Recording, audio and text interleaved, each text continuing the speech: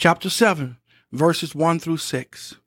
Know ye not, brethren, for I speak to them that know the law, how that the law hath dominion over a man as long as he liveth? For the woman which hath an husband is bound by the law to her husband so long as he liveth.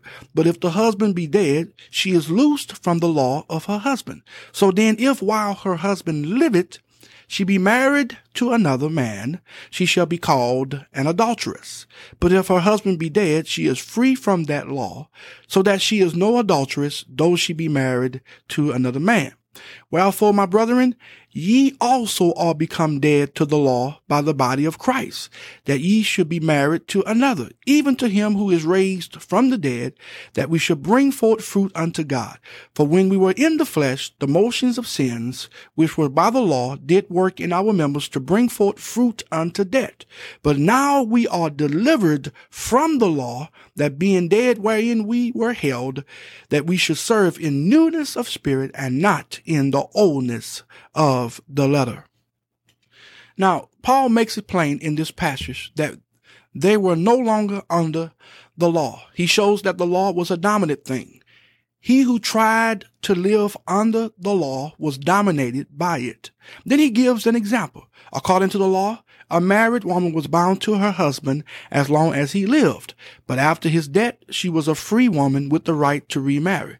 Paul uses this example of the law to show how they were divorced from the law and were now under grace. He says that they had been delivered from the law. They were set free from the law, that they should serve in newness of spirit and not in the oldness of the letter. It was impossible in the first place for anyone to keep the whole law. The law was given to show man that he was indeed in need of a savior.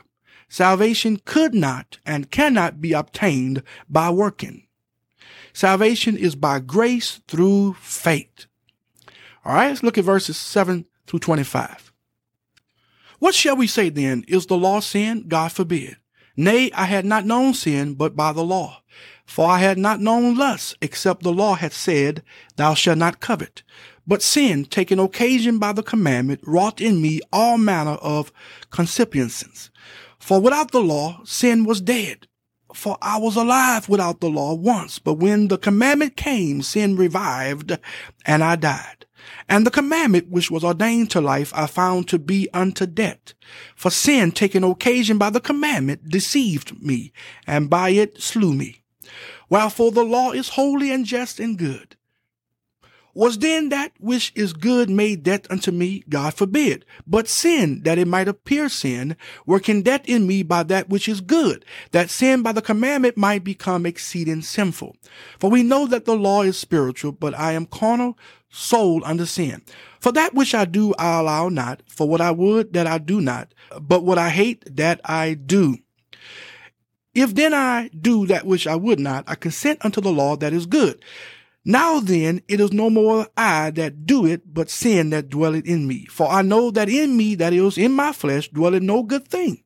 For to will is present with me, but how to perform that which is good I find not. For the good I would, I do not, but the evil which I would not, that I do. Now, if I do that I would not, it is no more I that do it, but sin that dwelleth in me. I find then a law. When I would do good, evil is present with me. For I delight in the law of God after the inward man. But I see another law in my members, warring against the law of my mind, bringing me into captivity to the law of sin which is in my members. O wretched man that I am, who shall deliver me from the body of this death? I thank God through Jesus Christ our Lord. So then with the mind, I myself serve the law of God, but with the flesh, the law of sin. Now, the key verse in this passage is verse 25. Here is how it reads from another translation. Thanks be to God who does this through our Lord Jesus Christ. This then is my condition. On my own, I can serve God's law only with my mind, while my human nature serves the law of sin. Now, Paul says here that the law itself was not sinful. In fact, the law itself was holy, just, and good. The law made known what sin was. Paul said he would have not known what sin was without the law. Then he says that he once was alive without the law. In other words, he could not be held accountable for his sins if he had not known it was sin in the first place. But when the law came, it revealed that man was indeed in sin. Now, Paul says when sin revived, he died. In other words, when light was shed on sin, humanity's identity was revealed. And that identity is carnal. Here in this sense, unsaved, sold under sin, controlled and mastered by the sin nature. And in that condition, the mind knew what the right thing to do was, but the sinful nature which once ruled your life made you do the opposite. The sinful nature consists of nothing good. Then he concludes that a person in this condition on his own can serve God's law only with his mind, while his human nature serves the law of sin. In other words, an unsaved person can have a mind to do what is right, but they are unable without God in their life because the sinful human nature within them serves the law of sin. In this chapter, Paul gives the life of a sinner who tries to keep the law. Then he asks the million-dollar question, who is able to deliver a person in this condition? And then he gives the answer. He says, I thank God through Jesus Christ our Lord. Everyone has to go through Jesus Christ in order to be delivered from sin. In chapter 8, Paul sheds light on the lives of believers in Christ. He gives the identity of the believers in chapter 8. Chapter 7 shows the life of an unbeliever only. Verse 18 proves this. It reads, again, for I know that in me, that is in my flesh, dwelleth no good thing. For to will is present with me, but how to perform that which is good I find not. Another translation reads this verse like this. I know that good does not live in me, that is in my human nature.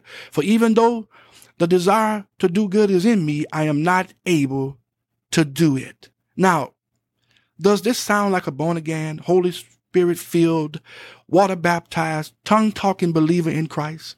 Absolutely not. What do you mean you are not able with the power of the Holy Spirit on the inside of you to do what is right? Again, this proves that Paul was showing the life of an unbeliever in chapter 7. Now, allow me to deal briefly with verses 22 and 23. It reads, for I delight in the law of God after the inward man. But I see another law in my members, warring against the law of my mind, and bringing me into captivity to the law of sin, which is in my members. Now, another translation reads these verses like this. My inner being delights in the law of God, but I see a different law at work in my body, a law that fights against the law which my mind approves of. It makes me a prisoner to the law of sin, which is at work in my body. Now, here is my question. Are we prisoners to the law of sin? Absolutely not. But the unsaved are.